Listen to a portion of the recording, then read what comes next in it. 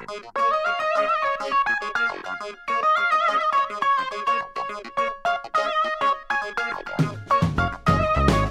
the show today, Amy Edmondson, the Novartis Professor of Leadership and Management at the Harvard Business School. And with us is also my co-host, Rainier Indahl, founder and managing partner of Summa Equity. So today we'll talk about the right kind of wrong. Amy, a warm welcome to you. Thank you so much for having me. So grateful that you're here, really. Let's move into discussing failures and mistakes. Why does it matter that we learn to navigate failure well? I think it matters because we live in a time of increasing uncertainty and interdependence. And if you pause, either one of those factors creates the inevitability of some failures along the way. And so we have to learn to manage them, navigate them. And probably the quickest way to say this is we have to learn to do well at preventing preventable failures, and then also to do well at embracing non-preventable failures for the lessons that they bring. And the difference between mistakes and failures. I'm surprised in a funny way how interchangeably those terms are used. So I will define a failure as anything undesired. You wanted that recipe to turn out well and it didn't. Right? You wanted the project to succeed. You wanted the customer to buy and it failed. So it's an outcome that deviates from what you wanted. Some failures are caused by error, but many failures are not. Many are caused by uncertainty or an inability to predict the future in some way, which is uncertainty. Now, a mistake or an error, which are essentially synonymous, you can't have a mistake unless there was a right way to do something. So when we say there was a mistake, we are implying that there was already a formula, a process, a procedure that exists to produce an outcome that we're seeking, a recipe of some kind. And a mistake happens when, for whatever reason, we don't yet know what reason, there's been a deviation from a known process. The only thing I can say for sure about a mistake is it wasn't deliberate. As soon as it's deliberate, then it's something else, right? It's a violation, sabotage. But a mistake is something goes wrong that could have gone right. A failure can really be strategic as well, in the sense that it is an opportunity for progress and innovation.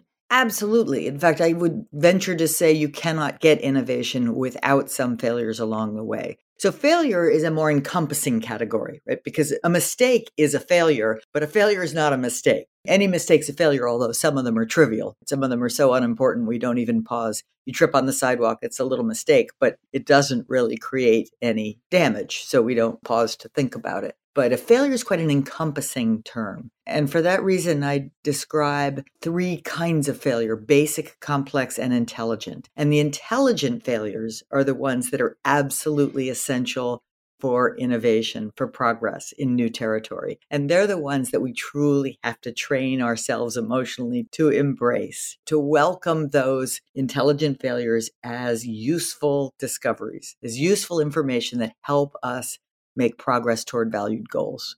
Amy, it's fantastic to have you here on the podcast, and I truly admire all of your work. So I've been thinking a lot about mistakes and failures. Some mistakes actually can create successes, and especially when you do new things and you do something that wasn't intended and it turns out that it was actually good. And what Summa has been doing, everything in our strategy around investing to solve global challenges and trying to figure out new ways of doing things, it's an uncharted territory. So we have done a lot of mistakes, and we also done a lot of failures. And we have tried to develop an organization where that truly are able to deal with both mistakes and failures. And I guess a lot of your work has really been on psychological safety and how to have an organization that can thrive even if you do mistakes, and where you can fail fast. So you move on and you correct. It's a really important point. And I'm glad you brought up the fact that sometimes mistakes do produce, happy surprises. And those, we want to be very, aware of those and open to those. I think that there are still the minority. To be honest, right? Most mistakes don't produce value, but then there's a rare mistake that does. So we have to be super open and aware and attentive to that possibility so we don't miss it. Many popular foods today were the result of mistakes. Apparently chocolate chip cookies and potato chips and oyster sauce, right? So somebody made a mistake, they burned the sauce and they tasted it and realized, oh my gosh, this is delicious, and a business is born. So those things do happen, but they're few and far between. But the most important thing to say about this is that if you don't have a culture that welcomes the truth, that embraces people for telling you what's really happening, you will not be in a good position to ever get the value from those rare mistakes that turn into fantastic new discoveries, or from the failures that turn into fantastic new discoveries. So it's absolutely critical, and you're right to label it psychological safety. I would too. Psychological safety describes an environment where people feel absolutely unconflicted about telling the truth, right? Where they just know that as hard as it might feel right now, speaking up openly, honestly, quickly is welcomed and valued around here. That's what we do. And that's the way you get to turn mistakes and failures into value going forward. And what about feedback? Because this truth, whatever is the truth, right? How do we communicate with each other in a truthful way, in a constructive way? It's such a skillful thing. I think we underestimate the degree to which communicating with each other and giving feedback, the bad, the good, in a truthful and helpful way is a really skilled endeavor, right? So most of us have not been trained in those skills. We've been trained inadvertently in the skills of face saving and being nice and withholding what we really think. And we haven't been trained in the skills of directness. And what do I mean by that? Directness doesn't mean, oh, I think you're a jerk, right? That's not helpful. And importantly, it's not data driven, right? So the skill part is to walk down what my advisor, Chris Argyris, called the ladder of inference. Our brains are very quick to go from directly observable data to conclusions, to abstractions, where I say, she's not a team player, right? Or he's not performing well. Those are high-level abstract conclusions. What I really want to say is, I want to be able to identify the behavior, the actual activities that led me to my conclusion, and recognize the possibility that my conclusion might be wrong, or at least might be limited. Right? It's my conclusion. It's my view, and it's a valid view, but it's necessarily incomplete. So in order to have these kinds of conversations effectively in ways that help each other, and that is the goal, we do have to learn some of those skills. And the skills have to do with, as I said, walking down the ladder of inference, trying to recreate as best we can directly observable data, behaviors that led us to our conclusions, and also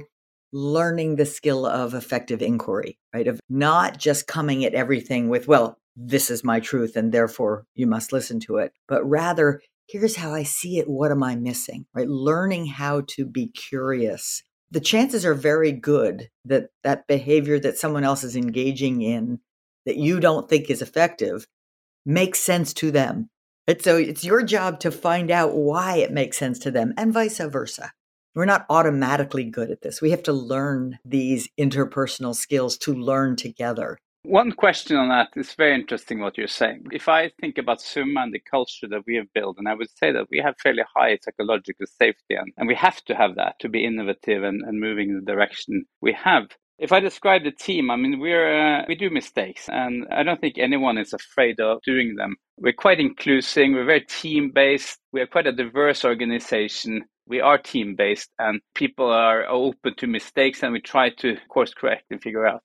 But you spoke about speaking directly to each other. And I think one thing that I feel that we aren't good enough at is that we're too kind of an organization. We don't bring up the tough parts, the tough discussions, which I think lowers in psychological safety in a bit, because you go around wondering what is people thinking about me or what I'm doing that they're not telling me. So how do you deal with that? This is really hard, right? So I think number one is to applaud the aspiration that you have, right? To have the right kind of culture that is learning oriented and innovative and allows people both to feel comfortable taking risks, able to take risks, but also willing to hear back from those risks, to learn when something that they had good intentions. I think we can assume everybody at Summa has good intentions, but to learn when something they did or tried didn't work, we have to reframe that both individually and collectively as a gift, right? Because it is. I mean, it doesn't always feel that way at the time, but it is a gift when people get honest feedback that helps them learn and grow. I sometimes think one of the keys to doing this right and doing this well is to be discerning, right? So when you say mistakes are okay, and that's part of I suspect that it's not okay to keep making the same mistake.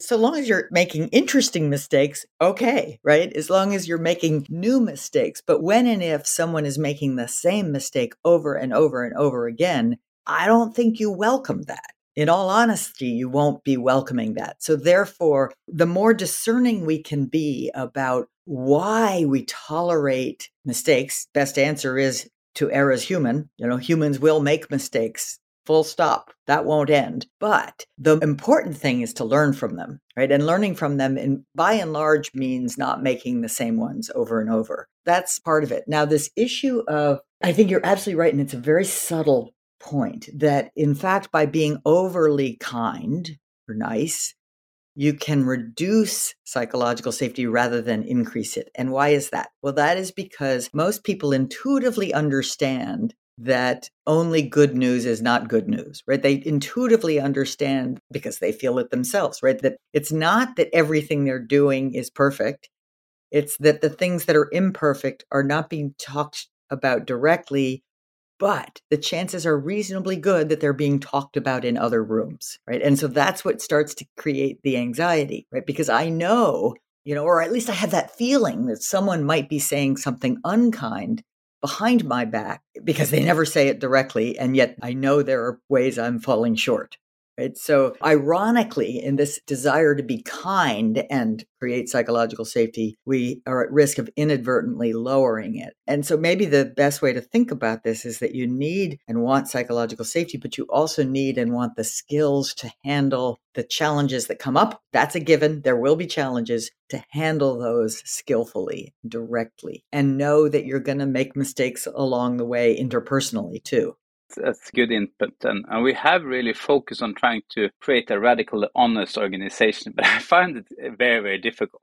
And I come to believe that, not even myself are radically honest on certain issues. So it's a struggle. It is a struggle, and nor am I, right? I can write about these things and talk about these things, but in real practice, I fall short on a daily basis. And that's because it's hard. And it's hard for reasons that have to do with how our brains work and how we react to threat, and also how we're socialized. And all of those things made sense and helped us achieve our goals thousands of years ago. In the modern world, right, in the information era, in the digital era, they no longer make the same kind of sense from a survival perspective as they once did. So, that means that as adults, we have to keep learning, right? We have to just keep trying to choose learning over knowing when our brains automatically choose knowing over learning because it feels good to know, to be an expert, to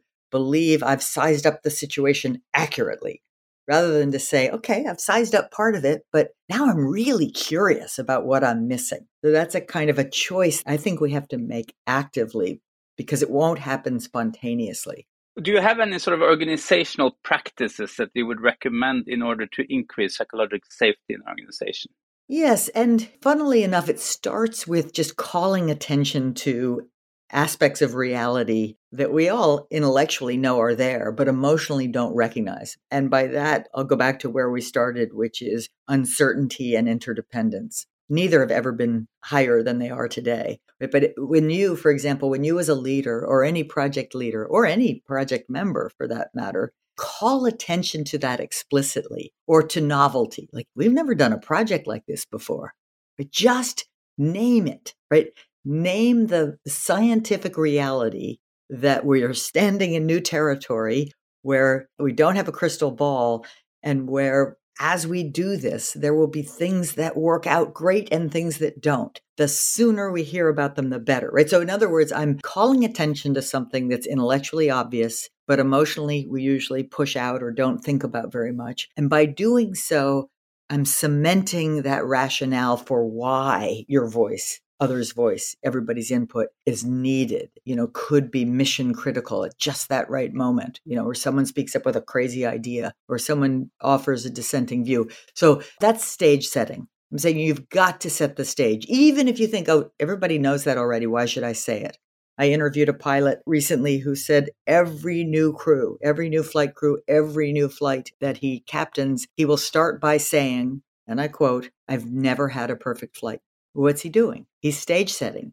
He's saying, because of the hierarchy, we are at risk of you not saying when I do something wrong. And that's not good, right? If we want excellence, and we do, then you need to be fully empowered. And the best reason I can give you right now that you're fully empowered to speak up is because it turns out I'm a fallible human being, always have been, right? So different settings will require different words to stage set, but I think number one task is stage setting. And number two is easy and quick to describe, which is just inviting input. That means inquiry. That means, in a simple phrase, ask good questions early and often. And the funny thing about psychological safety is if I feel reluctant to speak up, it's so easy to stay quiet. So I will. But when Vesna asked me a direct question, suddenly it feels incredibly awkward to stay silent. I couldn't do it. I wouldn't be able to. Right? So when you think about the tool of a good question, it's so powerful because you're essentially forcing the other person. Now, you can't force honesty, but I think you get honesty when you show that you really mean it, right? You're really interested in what they have to say. And then the final thing is continuously monitoring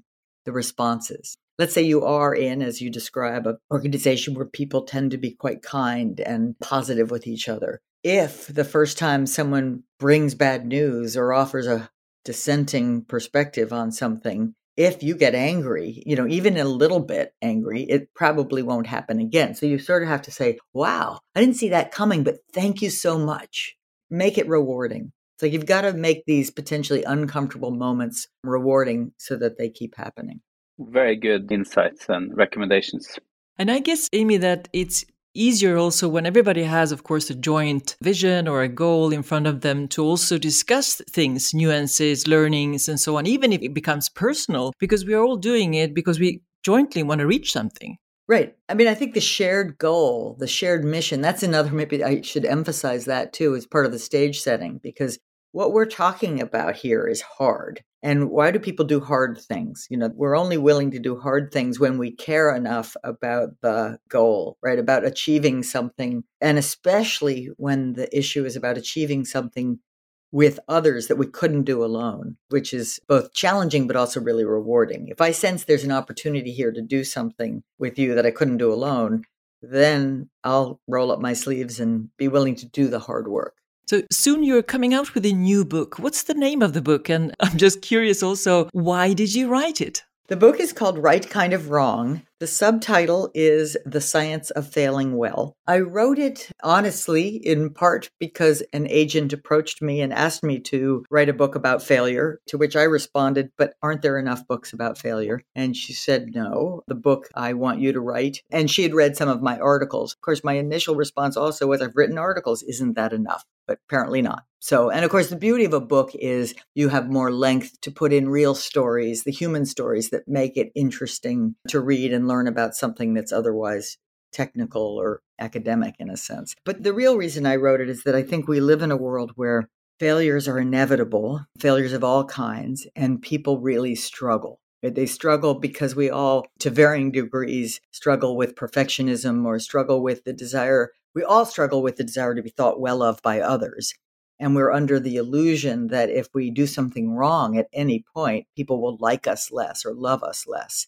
And that's, of course, terribly crippling to the goal of innovation and learning. Like I wouldn't be able to pick up a new sport or a new activity of any kind if I'm not willing to fail along the way. So part of the reason I wanted to write it was to help individuals in their lives struggle less with their fallibility, right? All of us, the last chapter is called Thriving as a Fallible Human Being. That's a fact that we are fallible human beings. Whether or not we can thrive is not a fact, right? That's something that we have to choose the right attitudes and the right behaviors. We have to be willing to stretch and try new things and go into new territory. So I wrote it because I think failure has remained a kind of a hot topic, the fail fast culture that Rainier mentioned, but B, for all of the happy talk, people are still struggling with it, right? They're still struggling with kind of irrational beliefs that they should be perfect, do everything well, even in new territory. I talk about the reason we don't navigate failure.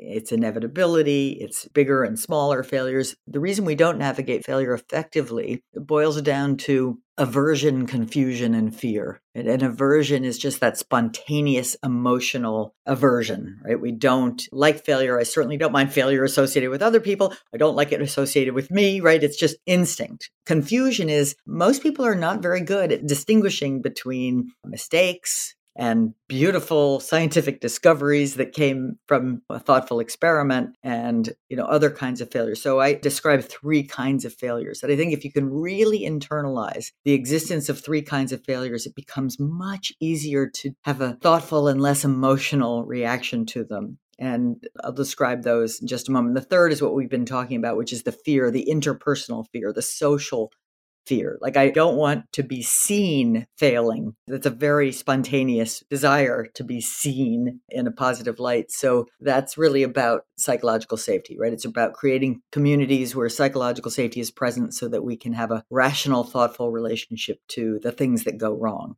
Now, the confusion part, which is the heart, half of the book is about untangling the confusion, which is the difference between basic, complex, and intelligent failures. The most important one to clarify is probably the intelligent. And the intelligent failure is one that happens in new territory. It's opportunity driven. We're trying something in new territory, so we're not sure what the outcome will be, but we really believe there's an opportunity there to make a difference, to learn, to innovate. You do your homework, right? This isn't just a matter of random action. It's hypothesis action. You are, whether in your personal life, experimenting with a new friendship, or at work, experimenting with a new technology, you're literally experimenting and you're experimenting. And then finally, an intelligent failure is as small as possible, right? You don't bet your whole fortune on something uncertain. It's not good practice, right? You don't bet your company's fortune on something uncertain. You try to figure out the scale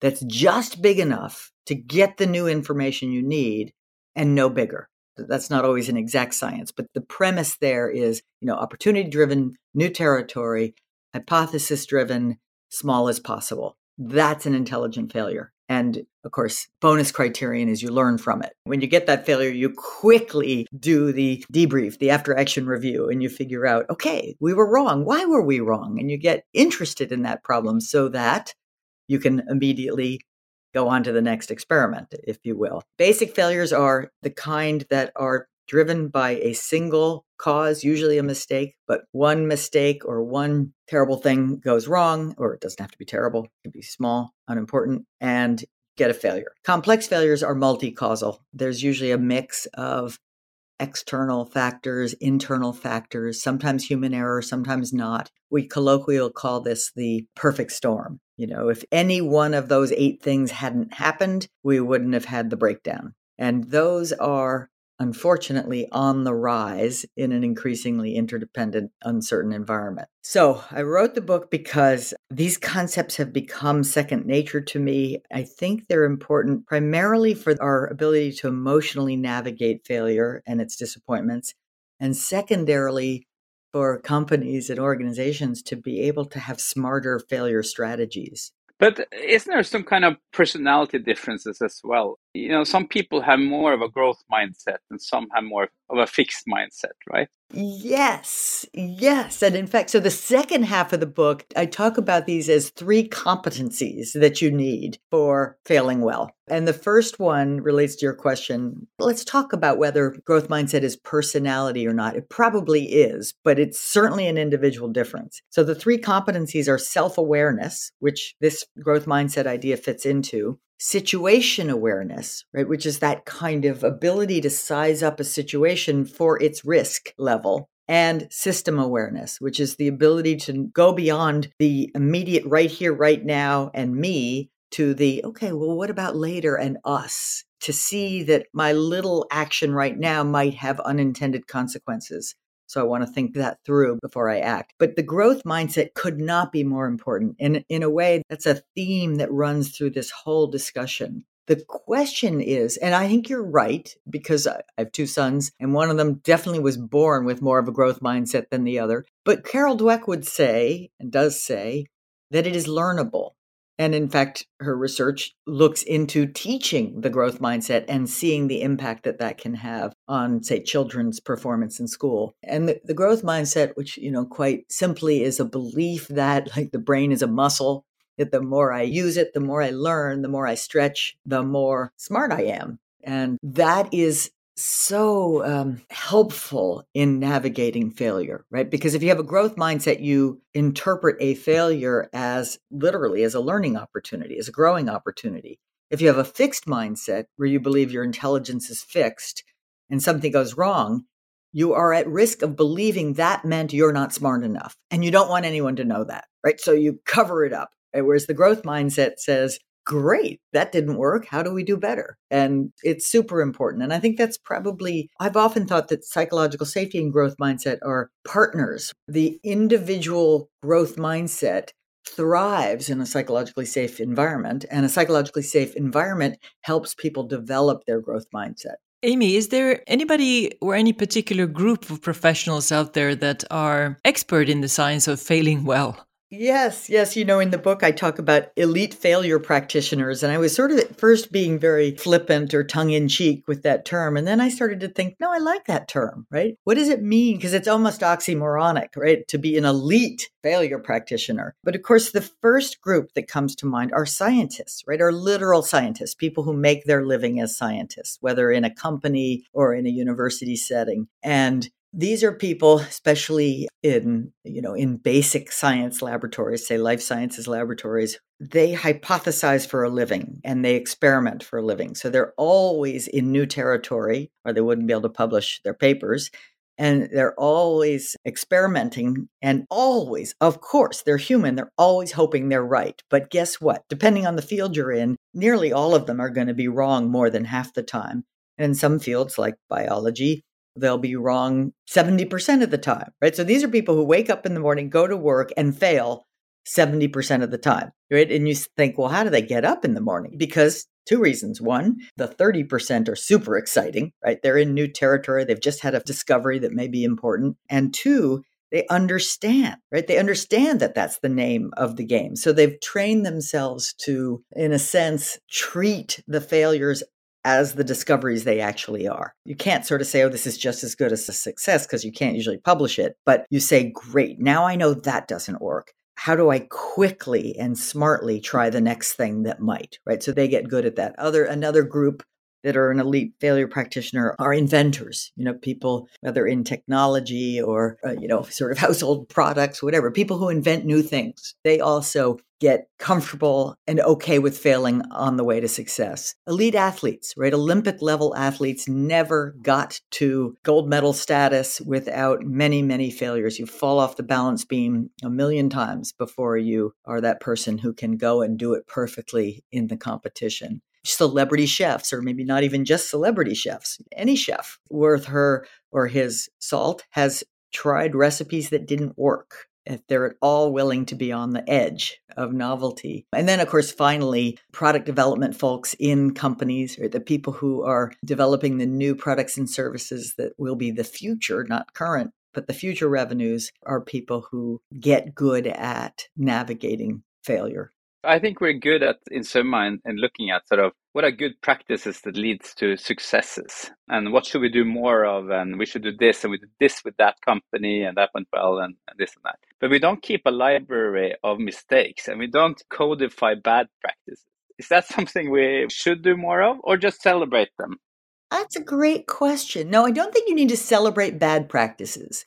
One of the wonderful people I interviewed for this book Jake Breeden, who was working in R&D at Takeda. Now he's off on his own. But he says, I kept trying to get people to celebrate failures. It just never worked. They'll go through the motions. Okay, Jake is telling us to do this. But really, celebrate failures. So I started talking about, and this is again in the pharma sector, right? So lots of failures along the way behind closed doors. I started talking about celebrating pivots, and that worked. Right. That was like a whole different mindset. Right. So it will ring false to say we're really going to celebrate our mistakes and our bad practices. But if you say, okay, this had to happen to get us to the next step, then I think that's a more credible stance. Right. So celebrate pivots. But I think you're bringing up something else that's really important, which is you do not want to hide the things that went wrong under the rug or out of sight or, off in the closet where we'll never see them again, because you're always having new employees come in or people's memories fade or what have you. So you do want to prevent a basic failure when you have an intelligent failure the second time around, right? So you need to figure out systems for ensuring that we learn. And when I say we, I mean we, right? Not I can learn from my mistakes, no problem. Or maybe nobody else saw it, so I don't have to say anything about it. But when we collectively have a library of knowledge that we share, we're so much better equipped to get things right more often. Because I don't think the goal is to be sloppy, obviously. The goal isn't to value all mistakes and failures equally. The goal is to truly value the intelligent ones. And again, they have to be in new territory. They have to be hypothesis-driven, opportunity-driven, and as small as possible. And make sure that we are able to document and remember the other ones so that we don't repeat them. I love it. We have a lot of pivoting moments. And we have actually celebrated some of them. But I love that. I'll take that into our practices. Amy, question really around sharing also failures with others. I don't mean just within the organization. For example, if Summa would share with other people, whether it's in the industry or elsewhere, the transparency of sharing those so that everybody can learn. Do you see that? Yes and no. I mean, I would draw a distinction. I think Summa owns their own intellectual property, right? So they can choose whether and when something that they have learned through their own hard work and person hours, that's precious, right? That's valuable. So it may not want to stand out on the rooftops and share that with everybody else. I'm not against healthy competition, between organizations, right? So long as it's not between individuals within the organization, I'm fine with it. But I would draw a line where if you learn something that has human health and safety implications, I think those need to be shared immediately. If clinicians in one hospital learn something about a procedure, they need to tell everybody, and they do, immediately in the literature. Do it this way, not that way. Save lives. Similarly, in, say, the race to the vaccine, there was an enormous amount of sharing of what worked and what didn't because of what was at stake for everybody, for the whole world's population. But do I think everybody in every company should be sharing all of their precious lessons with everybody? No. Some time ago, we also did a podcast with Roberto Verganti, and we were talking about the power of reframing. And it's a little bit interconnected here. And I was thinking also your role, for example, as a professor, as an advisor, as an expert, as a researcher, and all of that together. How are you reframing yourself over the years? You've been passionate for decades now around this subject about creating a better workplace for people because it influences the quality of our lives and it influences our ability to contribute. But where are you now in this kind of reframing journey?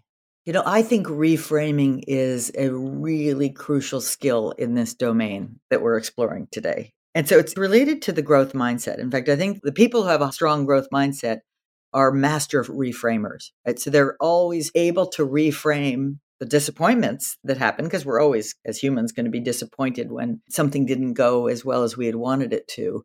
But they reframe that into valuable input, right? They reframe it as a learning opportunity. As a researcher and a professor, one of the things I've had to do over the years is publish scientific papers. And every single time you submit a paper, sometimes it's just outright rejected. You have to reframe that because it's very disappointing and hurtful even. You reframe it as necessary information that will help you achieve your goal, right, of getting a really high quality paper. If it's rejected outright, it's very disappointing, but you learn that it wasn't good enough and you try to figure out how to make it better. Some portion of the time, it's not rejected, it's given what's called revise and resubmit. And you might get pages and pages of feedback, direct indeed, from anonymous reviewers who are telling you all the things that's wrong with it. And it's not fun, but you reframe it. I reframe it. I had to learn to reframe it as this person is essentially joining my team to help my work be better.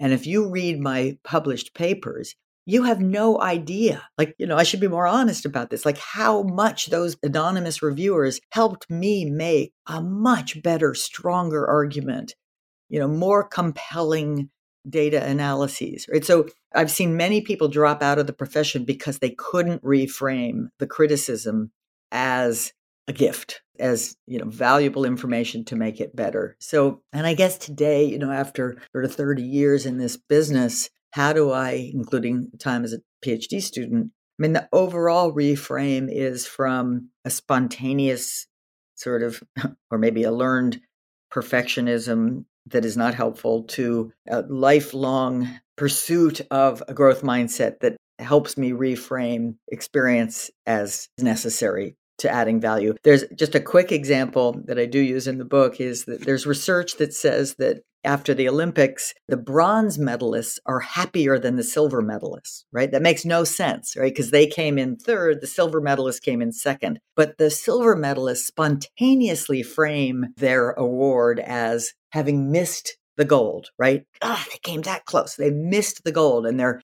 disappointed and less happy. Whereas the bronze spontaneously reframe it as they medaled, right? They so easily could have not been on the podium at all, right? They so easily could have been in fourth. They get that. So they're thrilled to have gotten a medal at the Olympics, right? And the silver medalists could learn to reframe, but they don't do it spontaneously, but you could easily imagine they could learn to reframe.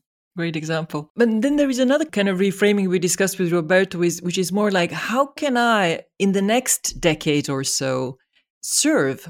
In what kind of role? I've been doing this and now I wish to reframe to something else. It doesn't mean just like a new profession or whatever, but to reframe the whole ground of why I'm doing things and how I can serve. Sort of a pivot, if you think about it, right? So yes, okay. Yeah, and Roberto and I are at similar career stages. And actually, this is something that I think about a lot, that I understand intellectually, especially, the need to pause and think about the future more carefully, because otherwise it just happens, right? Otherwise you just keep doing what you do and maybe it goes well, maybe it doesn't, but it's sort of more of the same rather than what does the world need from me? Don't want that to sound grandiose, but just in a small way. Like what does my community need from me? For example, one could shift from a science doing role to a leadership role where you're developing more others. I think in a funny way, this new book, was a partial answer or partial attempt from me to respond to the question you're asking, which was because this is the first book that I wrote that isn't just for managers and coaches and consultants. It's for people in their lives, right? So there was a way in which people in the business world now talk about psychological safety a lot. It's out there. It's had its impact. And some of the other things I've done on teams and teaming.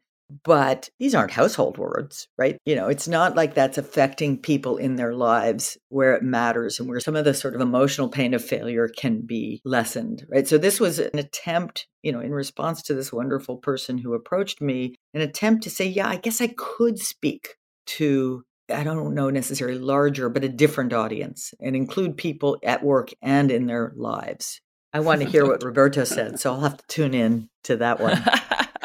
What is preventing me from reframing and pivoting one more time, right? Because you sort of now really dragged into the success and the growth and the building. So I'm more concerned about sort of what is preventing me from reframing just because the momentum and the success is so strong. I think you're not done yet. There's still so much work to do in the investing and sustainability sector, right? It's not a mature domain yet, so I wouldn't pivot yet.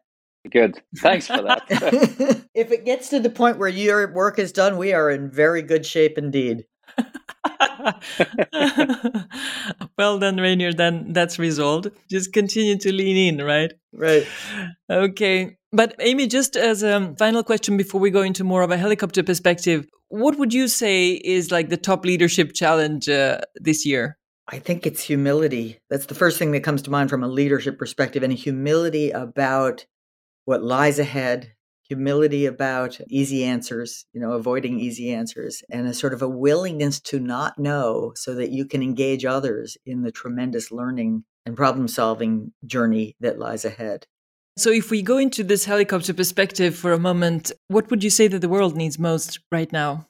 The world needs us to rise to the occasion. We are on one beautiful planet that my former mentor called Spaceship Earth, right? And you would never be on a ship in the ocean where the port side is trying to sink the starboard side, right? That would be crazy. And yet that's sort of what we do. That's what we're doing. That's what politics is doing in the US, many other countries as well, right? We're so busy fighting with each other that we aren't doing our real job, which is to work together to take care of ourselves and our future selves and our habitat. I mean, if I could wish for one thing, Amy, I would wish, sitting here in Scandinavia, bordering Russia, I would really like Putin to have a team around him with high psychological safety. I think maybe he would have been able to avoid some mistakes and some failures, and we wouldn't be at the bad place we are. I agree. I mean, when we all see those images of him on that long table and so clearly, both physically and cognitively cut off from valid feedback from others, it's painful to contemplate. The waste and the suffering that one man's cut-offness has created is staggering. What would be your advice to young people, when they make choices to design their life work? I mean, you have also 2 kids that are like in the 20s, and all 3 of us have actually. Never choose a job when you're young for its pay. Choose it for its learning potential. Your value and your ability, and by value, I mean your ability to make a difference and, of course, do well in your own life is 100% connected to how much you learn in your 20s and beyond, right? So keep picking opportunities for their learning potential.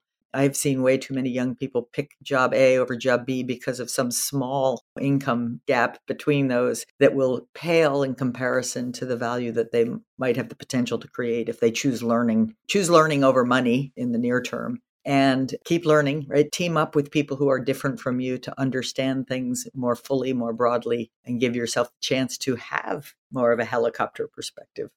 I mean, do you think society in general, especially among the young generation, because of social media, have more fear of failure than our generation growing up? Because you only see successes on social media, right? I think it's a very real concern. I think social media leaves us at risk of being even more allergic to failure than we were before, which is saying a lot, and more crippled by it emotionally because, as you say, we see everyone else looking perfect, sharing only moments of success or extraordinary vacations or what have you, right? So we are at risk of thinking everyone else's lives are going perfectly and ours are the only ones that aren't. It's wrong. It's an error. And so, yes, I think it's a risk factor. And then the question is, we're not going to make it go away. So how do we navigate it, right? How do we help people see that that's kind of a lie, if you will, or a misunderstanding of reality? Amy, what would you want the main takeaway to be for the people listening to this episode? We know you're fallible. We're all fallible. And it is literally possible to thrive as a fallible human being. And it takes some skills and some science to do it well. I agree with that. I think if I look through sort of my journey, and obviously ended up now in a fairly successful place, but it has been daring to try. I have never been afraid of failure. I remember, applying for Harvard, Amy. I thought I never would get in. So I was surprised getting in, but at least I tried. I thought I would be kicked out, but I wasn't. So I'm worried about the young generation now seeing, they want to be successful at every stage. I was never successful at every stage. I've done so many mistakes, got egg on my face, been laughed at. So it's I think those mistakes and just standing up again, trying and dare to try. It can go wrong, it can go right. I think if I hadn't gone through that path, I wouldn't have ended up where I am. Completely agree. I would say the only mistake, Bucky Fuller said this too, the only mistake is not trying, right? The only mistake is being so afraid of making mistakes that you don't stretch. And then you steal from yourself that opportunity to grow and learn and do things you never thought were possible in your life. And that has absolutely been true for me too. Yeah, and at the same time, you get this humble attitude, which helps you in life as well, to understand others and to be curious around others and not know it all yourself. And all of that is a bonus in addition. Great. Thank you so much. Thanks, Amy. Thank you, Rainier, for a wonderful conversation, a really valuable one. Thank you. Thank you. It's great being with you. I can't wait to see you again. This is Summa and Friends, the show that inspires and guides you on how we together can create a wiser future. Listen to unique leaders and experts exploring the challenges we are facing and revealing their stories about the solutions and how to get there. Episodes are released bi-weekly on your favorite podcast platform. And the week after, we release an in-depth blog article to help you capture the core ideas from the dialogues and how you can help move things forward. Summa and Friends is a podcast for people with the courage to care for a wiser future. To find out more, you will find links and show notes on summaequity.com/podcast. Thanks for listening to the show. We hope it has inspired you to reflect on what you can do to contribute. And to make it easy for you to find and listen to this show again, subscribe on your favorite podcast app. And please share this episode with one person you know would benefit from hearing it. I'm Vesna Luca, and you've been listening to Summa and Friends. And until next time, live with purpose and be the change you want to see.